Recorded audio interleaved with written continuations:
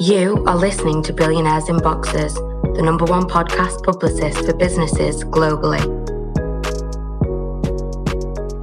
Hello and welcome to this edition of Billionaires in Boxes with me, Phil Palucha. I'm already excited to introduce these two. I mean, the conversation we've been having in the green room has been going on for about 20 minutes and we've had to stop it. So this could have actually been half a decent podcast already.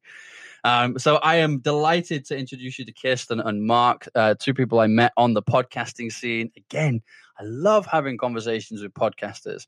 A, because they know how to use a mic, and B, because the conversation tends to flow quite nicely. So welcome to the both of you. It's great to be with you, Phil. It's awesome. Very excited. Awesome to have you here. Awesome. So we'll start with ladies first. I mean, I imagine some of the listeners will have come across you already from your own podcast work, but Kirsten, I'd love to start with you. You know, for those of our listeners that don't know you, I'd love to kind of dive into what you do. That, you know, intuitive advisor piece and coach and soul mapping, and we're onto some beautiful stuff already. So tell us about you.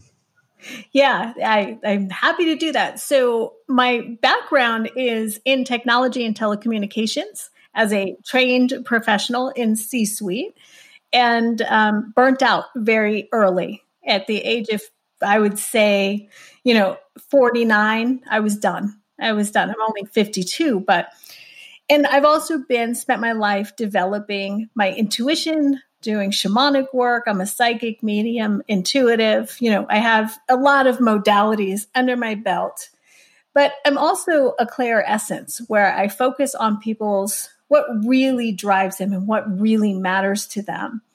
And what I'm really committed to doing today is cultivating the leaders of the future and developing the skills that are needed to create a new world. And what I mean by that is, where diversity, inclusion, socioeconomics, all of that, sustainability are incorporated in the essence and the being of the individual.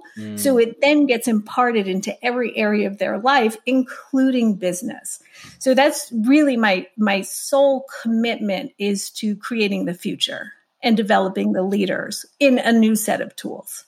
I love that. And actually, speaking from experience, I believe that is 110% necessary too, because even the business owners and business leaders that I know who are quite intuitive, they're quite connected, they kind of understand a bit more about the spiritual side of themselves. There tends to be a divide between what's going on in work and what's happening within their kind of spiritual development, and actually providing the tools that you can then utilize that, intuition within your business. I mean, that's powerful. I mean, tapping into that next space is, yeah, it's very powerful. And also it allows for that ability to connect at a deeper level with the individuals that you're interacting with, because you have such a keen sense of where they're at and where you're at, and you can allow your intuition to guide and develop those relationships. And when you have that relationship connection, you get to create larger aspects than you would by yourself, which is how Mark and I came together, right? The other guest on the show, which has really been quite beautiful, because, he honors who I am, I honor who he is, and as a result, things just happen. Yeah, I love that. And Mark, and actually, that's a great segue, so I can understand. So you can tell they're podcasters, can't you? So, but Mark, I mean, I know a baton pass when I see one. Here it is. You go now.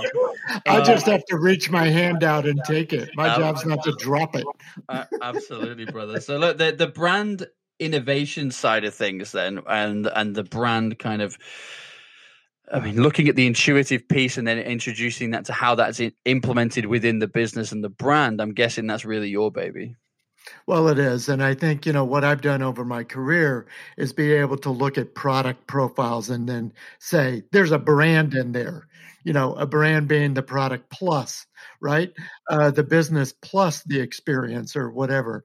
And I think, that's where the overlap of what Kirsten and I's experience brings to our partnership is being able to see brands with a purpose, brands that are elevating to something. We want to do good for the world.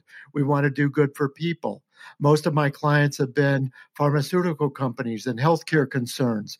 How can we help patients? And then how can we help them get to the right diagnosis and the right treatment faster? But also, I guess from a venture catalyst, and I kind of spin the word from capital to catalyze, and that is, can we give some infusion of energy and consciousness to these companies and to these brands to elevate them to another level? Yeah, I absolutely love that. And actually, although I don't usually do this, is already somebody that comes to mind that I'd love to introduce you to. We're working with a bank, and they're the first recognized and legally approved. I don't know if that's the right word. They're probably going to kill me for that. Bank in the US that deals with cannabis transactions, and they're starting to do more and more worldwide. But the reason I think that something you just said really struck a chord is that they're doing a lot of work with the pharmaceutical industry around how they can get involved in what's going on in cannabis. But I love their standpoint with it. Their standpoint in this is not as a bank, let's make loads of money. If we get big pharma to come and start plowing loads of money into this, that'll be great. They're almost setting boundaries in place that say, no, there's going to be an entire infrastructure and new industry here, and pharma can be a part of it, but they must only ever be a part of it. And the people who are a part of it must have the best interest of the patients at heart. And I really like that. And I think sorry, Mark, I just want to say that makes me so happy because you said big pharma involved in the cannabis industry. I was like, well, that's shot. Yeah, that's exactly what I thought. 100%.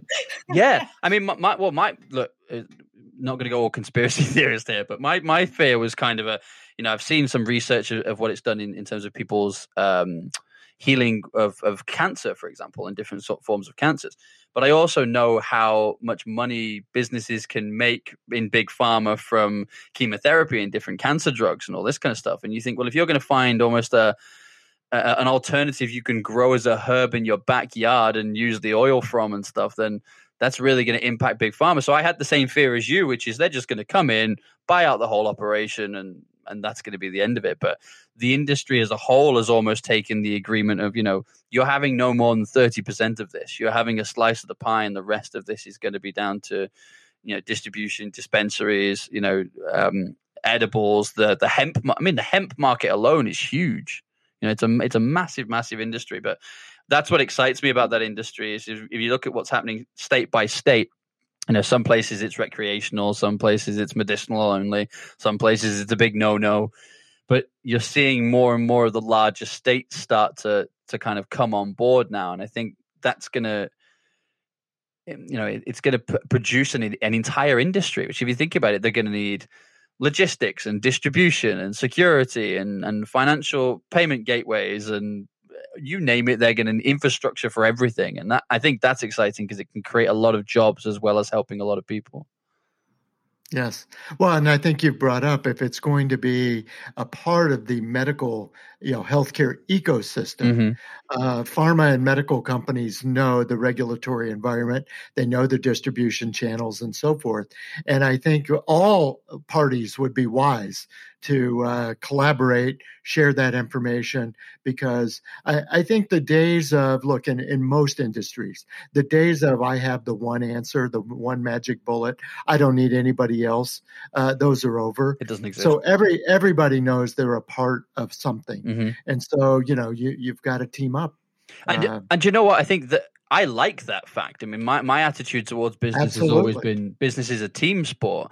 And, I use a lot of soccer analogies, football in my world. But, if you're good at scoring goals, I'm not going to go and teach you how to defend. That's pointless. I'm just going to go get some defenders who can defend and you keep scoring goals. And that I think is, there was a book by an Australian business coach called Daniel Priestley. If you haven't checked out his stuff, I would definitely recommend it. But he wrote a book called The Entrepreneur Revolution. And it was essentially about how we've moved away from the industrial revolution of go to school, go to college, move to the big city, get a job, work there for the next 30, 40 years, get your pension and die. This is now much more about, can you be a core business that is really good at one particular aspect, but you are a cog in a much larger machine? You can do this from wherever you want, whenever you want, with whoever you want, rather than saying, No, we are a Boston-based tech firm that only work with these people, and if you're not in our catchment area, we can't work with you. I mean, that for me seems like a terrifying way of doing business. As somebody who has been doing business globally for over 10 years now, when one particular country is having a bit of a down period, a bit of a recession, money's a bit tight, I just go and work somewhere else. That cultural revolution, right? They are creating the new future. And that's, I also, there was something I wanted to say about my partner, Mark, that I think is really important as well, because, Mark's had about 100 careers already, and he's been very successful at them, right? So, and he continues to recreate and create newly. But as we talk about this notion of that intuition and that branding and where we're going and creating newly, one of the things that I think is one of Mark's greatest assets is he really elevates others' voices so they have the capacity to be heard and seen. Like, he grants this stage. Like, I remember George Clooney saying the reason he worked with the United Nations was because he had any brilliant ideas is people looked at him.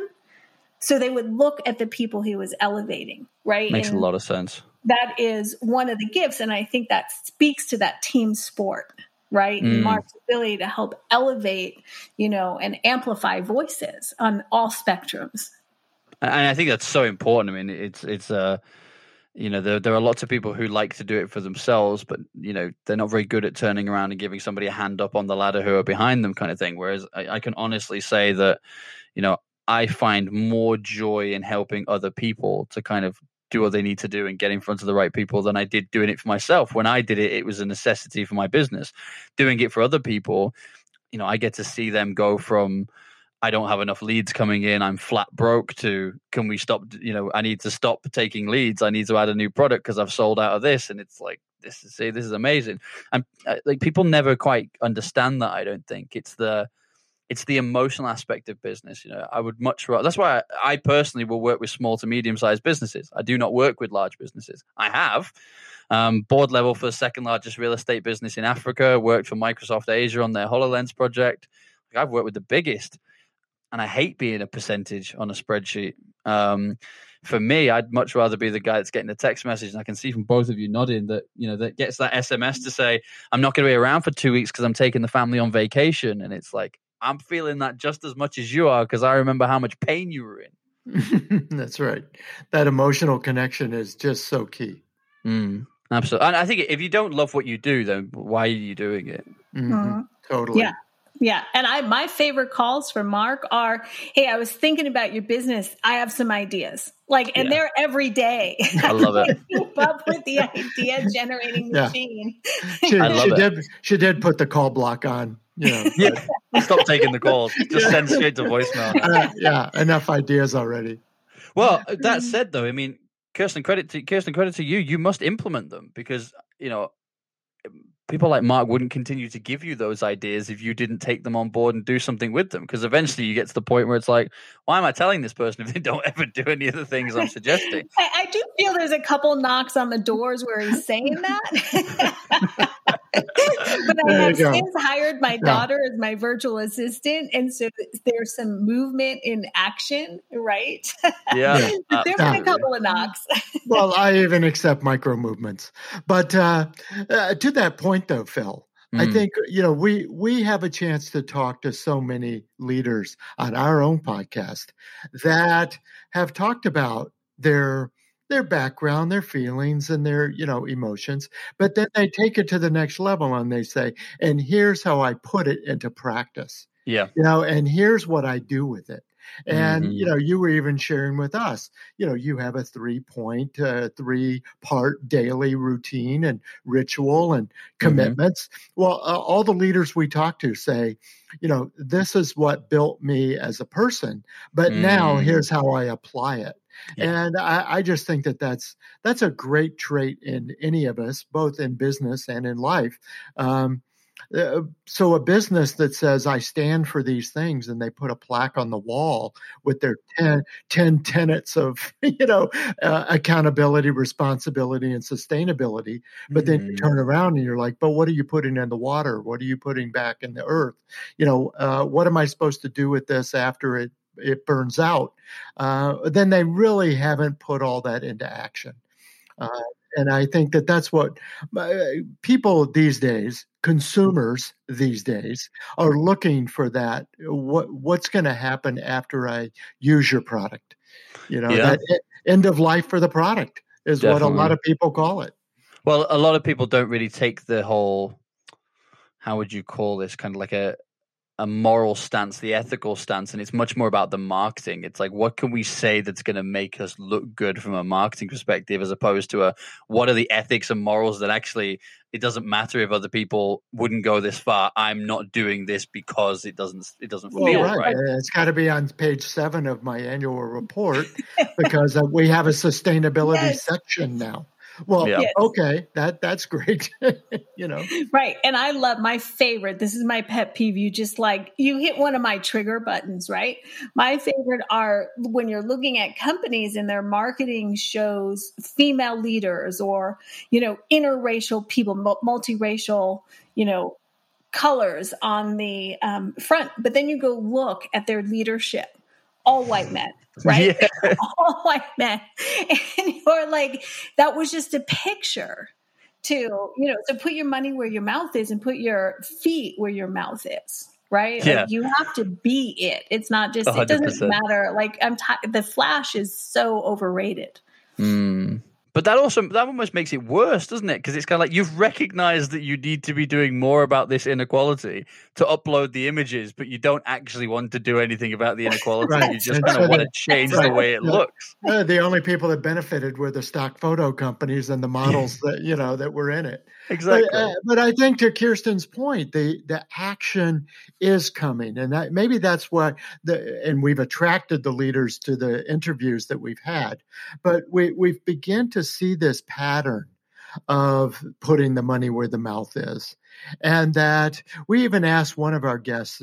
We talked to Erica Ufendel, who is a director of a global conscious branding leadership kind of association. And she said that they are doing the studies now to show that the companies can profit more. There's a financial incentive. It's not a disincentive anymore. It's not going to be a higher cost. It's not going to put you behind your competition. In fact, you've got to treat the people right, treat the world right, and you will win. Absolutely. Yeah, I couldn't agree more. Have you ever met Bertine Crevecoeur West? No. I must introduce you to her as well. She owns a business called Global Fluency, and it's about. I mean, again, I'm going to butcher the description of her business here, so sorry, Bertine. But she is an inclusive coach. She helps businesses to understand how to get more inclusive when it comes to race and kind of understanding different groups and being able to move into new markets, both in terms of the workforce, but also in terms of the customer base. And I love that because, given what she did, I was quite nervous to speak to her. I thought, I'm not very politically correct. I mean, I'm in a mixed marriage, so I kind of use the thing of my wife's Indian, so I'm allowed to say this.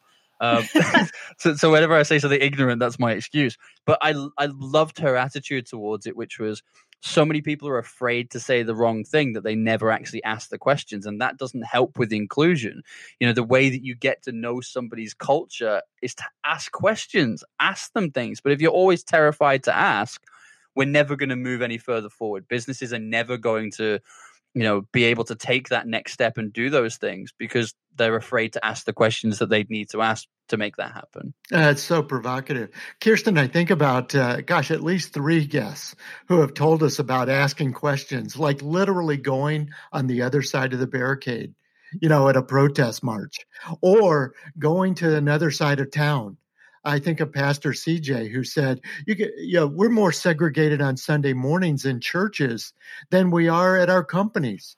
So he's like, get Absolutely. Up, go to the other side of town and go to another church where somebody of another race, another belief, another creed, believes something and ask questions. And literally in the nonprofit world, I think of Valerie Leonard, Kirsten, who said, she's trying to build nonprofits in her neighborhood, on the west side of Chicago with underserved, underdeserved, underfunded nonprofits, and people won't help out because they're not willing to go outside the neighborhood to ask for help. Anyway, it's just very interesting. This inquisitive side of us has to come out. We have a lot more in common than we have that separates us. The problem is we don't ask the questions to discover that. I mean, I remember I moved to South Africa, and I found South Africa quite strange when I first moved there. I was dating a South African Indian. I was a white British guy in a country that had only said goodbye to apartheid 20 years earlier, something like that. So, there's still signs. There's still that's the white area, that's the Indian area, that's the black area, and it's like, what? Like, you still have different areas. Like, can I not rent there? And it's like, well, you'd be advised not to. And it's like, what does that mean? Like, right. I went to museums and stuff and saw, whites only beach signs and stuff, and it was incredible. And then when you start talking to people, and they feel exactly the same about you. What does this white British guy know about? I'll have nothing in common with this white British guy. Then we live 9,000 kilometers apart. It's not going to happen. And then we start talking, and sometimes it can be. I mean, for me, it's often sport. So I will suddenly find that the second I start talking about Liverpool, I've got my own little group around me, and color at this point, and race and age and sex, really, that doesn't matter, because we're talking about something that we all have a shared passion in. And before you know it, we've gone 3 or 4 hours talking about something, and we've got to know each other, and we're trying different foods. It's like, so why don't you guys eat that? And it's like, well, because of this, and this. Is like, actually, that suddenly makes loads of sense. I often go back to this thing, and I say it to my wife all the time, and she finds it really funny. There was a documentary in the UK done probably about 5 or 6 years ago, and it was talking about the English Defence League, who are basically our very, very right wing. I don't even think they're a political party, just a right wing group. But they were getting more group. Yeah, just this group. All they seem to do is get drunk and go on marches. I never see them do anything else. But I remember watching a documentary about them. And one of them said, what do you know about Muslims? Like, why do you hate them so much? He said, I don't know anything about them because I don't understand why they don't just come down to the pub and have a drink with us. And it's like, because they don't drink alcohol, so they're not going to come down to the pub and have a drink with you, are they? I mean, there's problem number one. If you're going to dislike them because they've not come for a beer, we've got a problem. But it was just that kind of it was so far apart that he didn't understand why. Well, if they want to be included in our community, they should come to the pub and have a beer. And it's just, the level of ignorance was shocking. And it was like, well, actually, if you sat down and spoke to these people, they'll go to work just like you. They've got a family just like you. They've got to put food on the table just like you. They get stuck in that traffic jam just like you, and we're all dealing with the same stuff. And part of me is hoping, beyond all hope, that coronavirus, one of the good things that will come out of that is it's been the great equalizer, because this didn't discriminate against color, sex, creed, gender, sexual orientation. We were all just as prone to be victims of this. We all knew somebody. We've all had loss. We've all experienced, even the mental and emotional issues of being locked away at home for months at a time. We've all experienced that. So I'd like to think that there's going to be a lot less intolerance, but I don't know. I'm going to wrap just another side thought into that. We are the greatest pandemic of the world's history is climate change. Right? That is about to annihilate farmlands. It's shifting. Even Bruce Lipton, he's an American physicist. He talks about it all the time. We're not going to be able to predict our farming patternings. And we're 10 years off from that. That's scary. Our wetlands are turning to deserts. Other places are. So this notion that that will be the great equalizer. Right. And this is what is starting to rally the youth together and, other people to start having. We're a little too late, but it's never too late. Right. So I think COVID is a beginning, but a prediction I'm making is that the final equalizer will be our climate change.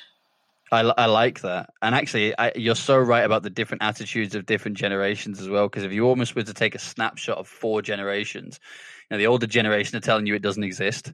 The next generation down are saying, it probably does exist, but it's a long, long time off. Then you've got more of a shared generation of ours where it's a bit like, we should do something about this, but we didn't really do enough. I remember watching the Copenhagen Climate Report of 2007, and then they made tons and tons and tons of great suggestions that could have made a massive difference, even in building sustainable housing and all this kind of stuff. It got taken back to local governments and got voted down because it would be too expensive to introduce. And it was like, what is the cost on saving the planet? Like, I don't understand how that's a conversation. But then you have the younger generation, and they're almost angry at us. In fact, I think they are angry at us. They look at the generations above and go, what have you left us with? Like, look what you did. You screwed this thing up. We had this beautiful planet. It was self-servicing, took care of us, and you've destroyed it. Yeah. And they are, I mean, truthfully, they're suffering from anxiety. They don't know where they're going to go. Their economic structures globally are impacted. There's so much happening that the youth has true anxiety over the burden that they're laden with, right? And that speaks to, again, that need to cultivate the leaders to do the shift. And all of us, I would assert that all three of us on this podcast today really have a high commitment to cultivating something different. And I think it's, we have to be on fire about it now. I guess the really sad thing for the younger generation, you can see why they're so anxious about it, is there's probably three main reasons. I mean, number one is it is a mess, so there's no point pretending otherwise. Number two, when I think about how much of a mess it is, my first inclination is I need to buy a house with land and make it, renewable, and use ground source heat pumps and, wind power and collect my rainwater from my grey water systems and have solar panels and all this kind of stuff, grow my own food outside. That's my attitude. That younger generation, I mean, they're looking at their late 30s, early 30s before they're even going to stand a chance of being able to buy real estate. Absolutely. And then if you factor that in, then that we all got to kind of grow up with the ignorance of not having the internet. We didn't know how bad the problem was unless somebody came and told us. Now there's no excuse. It's right there staring you in the face. You turn on social media and it's going to show you in real time the ice caps melting and the floods that are happening and the storms that are happening and the droughts and the famines. You can't avoid it anymore. It's right there in front of you. Yeah, and or I think in the pub. Well, yeah, same kind of awareness. But you also bring up, a very good point. There are individual actions. I can put solar panels on top of my house. I can buy an electric car. I could not buy a car at all. I think we're probably in the rental economy more than we are. Why would you buy real estate or buy a car when you can take an Uber? You can rent a condo, So, but I think these individual actions, while they would be terrific, if all 7 billion of us on the earth did something a little bit. But I also think about these institutional actions, these commercial business actions. This is what we're really talking about with a lot of the leaders that we talk to. And Kirsten challenges them to say, yes, individual action. But what about in the boardroom? And this goes back to your just right or wrong in the gut. Your intuition can tell you. I don't need the data from Al Gore or anybody else on climate change to tell me, right. if this is going bad.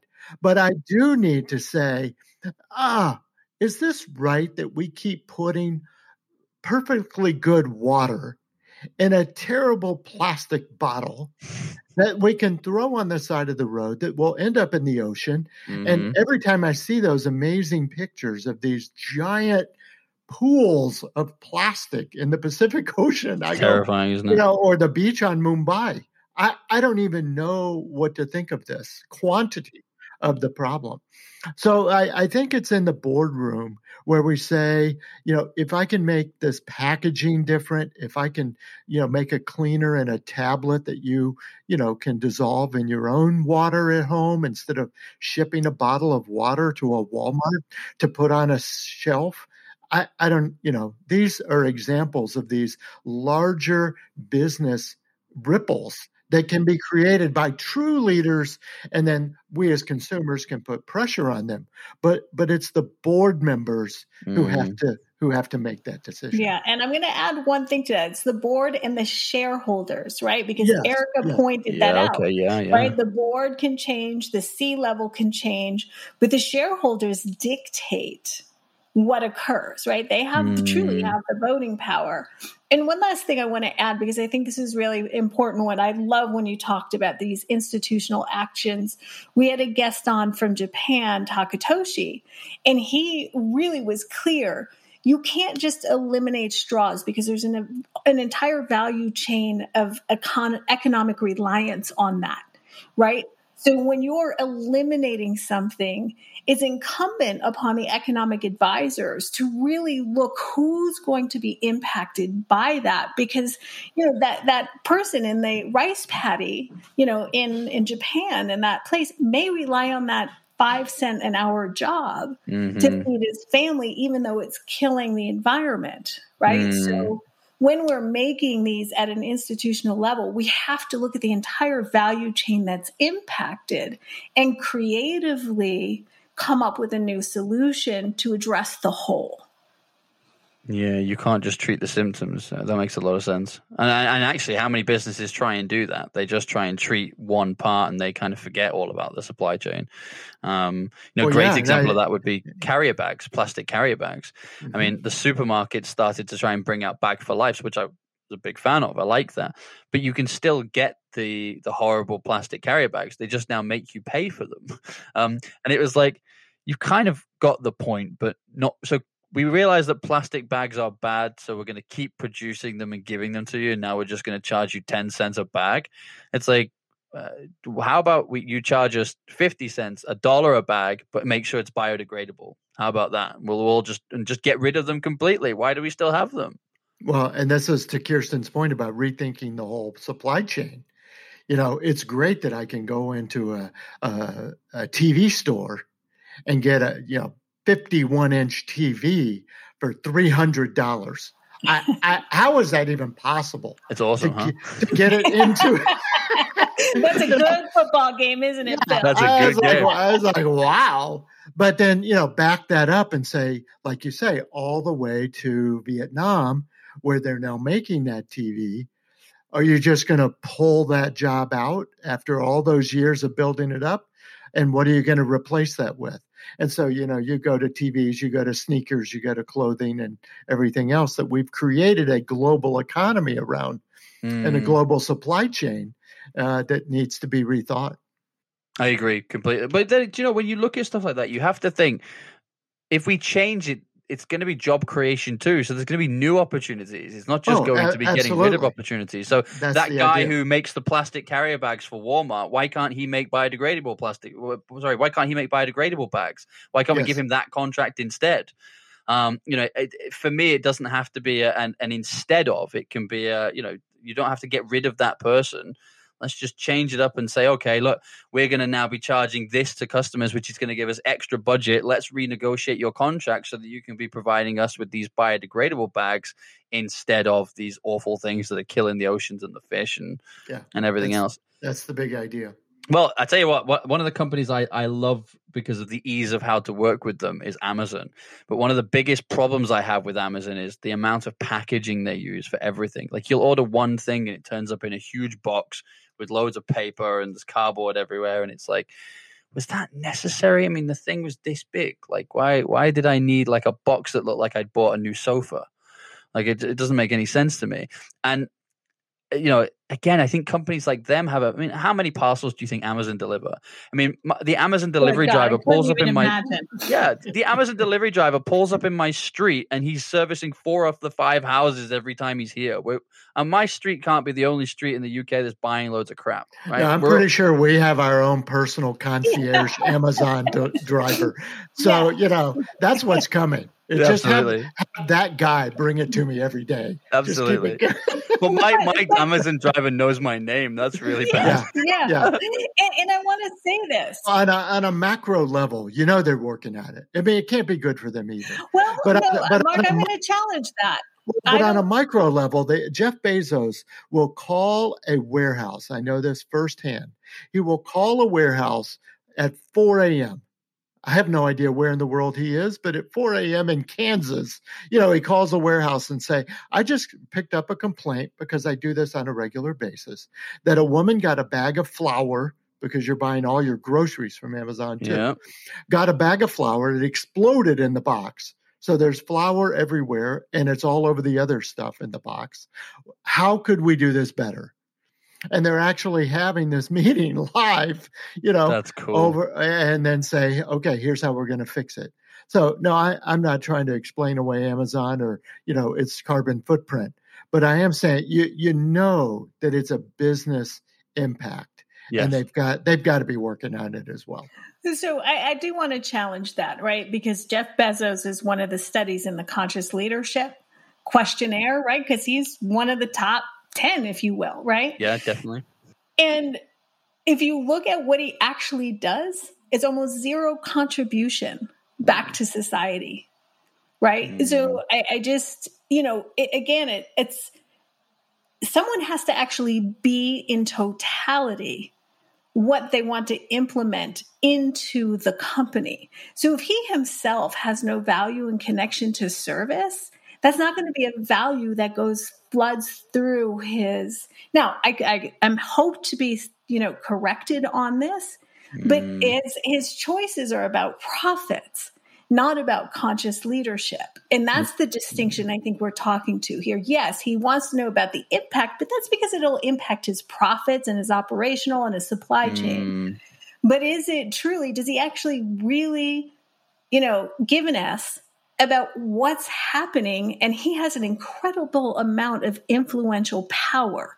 Immensely. No, right? And that to me is the separation from the men and the boys. Well, that's the problem with Amazon. If you look at it in that respect, so we're talking. Mark, you just said they must be working on this stuff in the background, but it may well be that Kirsten's right. They're working on it to improve their profits. They're working on it to improve customer retention, as opposed to, because your business is a reflection of you, no matter how big or small that business is, right? So I know this from first experience. I can't expect my team to do something that I myself don't do. It's hypocritical and it doesn't work because they're going to do it half-assed because I don't do it. So if Jeff Bezos isn't giving enough back and isn't doing his part to try and improve things, why would people in his company go above and beyond? Why would they take that extra step to say, we want to be better integrated with the local community. We want to, proactively reduce our CO2 emissions, not because of the cost associated or the fines that are coming, but because it's what's right for the environment and it's what's right for the next generation. Well, it's a provocative question. And we have just filled up your comment box just with this argument. So we look forward to seeing. Yeah, exactly. Kirsten's looking for the references on, and I would love to hear. I want to know. But well, also say, Jeff, if you're listening, feel free to come on the show and we'll have this conversation again. Yeah. I think you know our emails already, so you can just write us directly. Listen, if Jeff books a podcast, I'll let you know. That's right. That makes a lot of sense. We keep mentioning your podcast, actually. How can people find your show? Like, how can people get in touch with what it is that you're doing? Because I'm sure they're going to want to after this. Yeah. So the name of the podcast is Entelechy Leadership Stories. And Entelechy, it won't be hard when you search your podcast platform to find the word Entelechy, but it's ENTELECHY. What is Entelechy? And so Entelechy, I'll let Kirsten give the further background to it, but it is this idea of achieving or reaching your full potential, your human soul's purpose, that's already built into you. And Kirsten, maybe you pick it up from there. Yeah, I really don't have much more than that. I mean, that really is it. There's so much to it. And Mark, the genius that he is, has helped me really, evolve that into practice. But he's right. And it's an Aristotelian philosophy. It was discovered back, he created the Entelechy and uncovering how do you achieve one's soul potential and then, amplify that into the boardroom. How do you achieve the company's potential, right? So you can take that Entelechy and insert it into everything. And again, that's the genius of Mark with me, right? Is he's been able to take this word. Yeah, the first time we ever had coffee, Kirsten says, well, my company is called Pure Entelechy. Can we do a podcast? I go, well, first I got to run to the dictionary. I'm going to find out what Entelechy means. And then once, as she described it, Aristotle, coined the term. He's put it in his own books, this book On the Soul. And you read it and it's nature-based even, that a flower is already in the seed and doesn't need to be told, hey, you need to be a flower.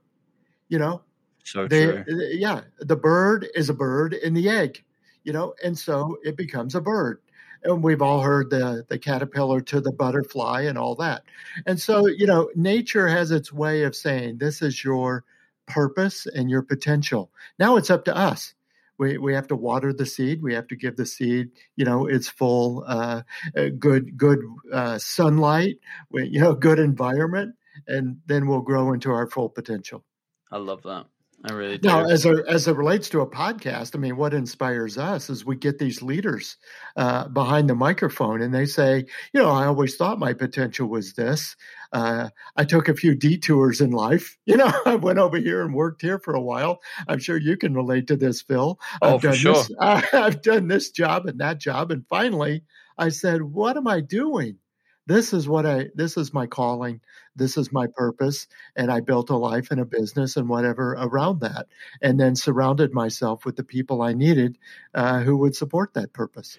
Well, what's interesting for me is I took many paths to try and find my purpose. But when I look back, even though to anybody else they might seem really random, like everything that was going on just seemed really random, there was always like a core thing that ran through every single aspect of what I was doing that I love doing. So I'll give you an example. So I was going to be a soccer player. That was going to be my career. I was playing professionally from the age of 6. I played in the UK until I was 16, and then I moved over to Central Europe and was playing over there. That was me, right? But I was a winger. So my job was to put the ball in the box so that other people could score. That was essentially my job. Now, I scored some goals myself, but I used to enjoy my job. My job was supporting other people to be amazing at what they did. So if you're a great striker, do me a favor, just go and stand over there, and I'm just going to keep giving you the ball, and we're going to win, right? That's how this is going to work. Then when I got medically retired, I went into surveying. And that surveying led to, you have a big project. I'm a surveyor. I'm going to make this as simple as possible for you and give you back the equation of X amount of glass plus X amount of bricks plus this, and this is going to equal your thing. Why? Because I was trying to take your dream and turn it into a reality again and put some meat on the bones and say, here's the roadmap. Then I went into executive search and recruitment. And the bit about that I loved was helping people unlock the careers that they wanted to do. And then I got fed up with that. So I was always supporting other people to become better at what they did.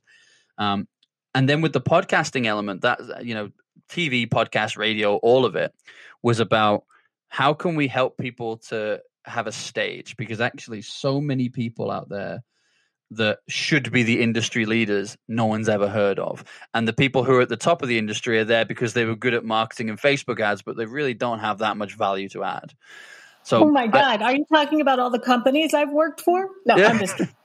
But genuinely, that's where I became quite passionate about, like, how many inbound leads are you getting? Oh, we're not. And it's like, you've got to have 3 ingredients for somebody to do business with you: know, like, and trust. And if you're not getting an influx of inbound leads and people coming to you, then at least one of those 3 ingredients is missing. And what I found with podcasting and TV content was it was the best way of sorting those 3 things. They know this podcast host. I'm going to put you on the show, and now they know you. We know what questions they're asking, so you're going to go on and add value, which I love, by the way, because it's like the opposite of normal sales. Normal sales is buy my crap and I'll give you some value. Podcasting is I'm going to give you some value so that you'll buy my stuff. I love that. And then the trust aspect comes from now they know you because you've been on the show. You've added actionable advice to them and value, so now they love you. Now they got to trust you. And if they can go on Google and see articles about you and a number of podcasts and keynote speaking gigs of all these different people across the sectors, you've taken care of that piece too. And I feel like I found my home with this. This will keep growing from podcast to television because we're doing more and more TV work now for other people. But I always say the same thing. Not everybody should have their own podcast. Even fewer people should have their own TV show. So true. Hey, Phil, we have a commitment at the top of the hour here that we're going to have to hop off. Awesome. Well, I have thoroughly enjoyed having you both. What a wonderful conversation. And I really appreciate you letting us tell the story of the podcast, because we just get to talk to so many wonderful people, including yourself, that, encourage us and inspire us, to keep going. Oh, you must. You absolutely must. I think it's such important work that you're doing. I think more people should know. In fact, I've written down 3 guests I'm going to be sending your way for your podcast pretty shortly anyway. Thank you both so much for being here. How can people get in touch with you? How can people find the podcast? What platforms are you on? Let's end it with that. Yep, we're on all the major platforms. So wherever you get a podcast, Entelechy Leadership Stories, and you might even search our name, Mark Stinson and Kirsten Gouldy, you'll find us there too. Absolutely perfect. I will put a link in the description below, as well as a link to both of your social media pages. Thank you both once again. We've got to do this again. Thank you so much. Yes. Thoroughly enjoyable conversation. I jokingly said beforehand that we could go full Joe Rogan with this, and I think we probably could. We could have gone for several hours. So thank you both so much for being here. We'll definitely do this again. Everybody listening, take care of yourselves. Stay safe out there. And until next time. This is Billionaires in Boxes, attracting our tribe with our vibe.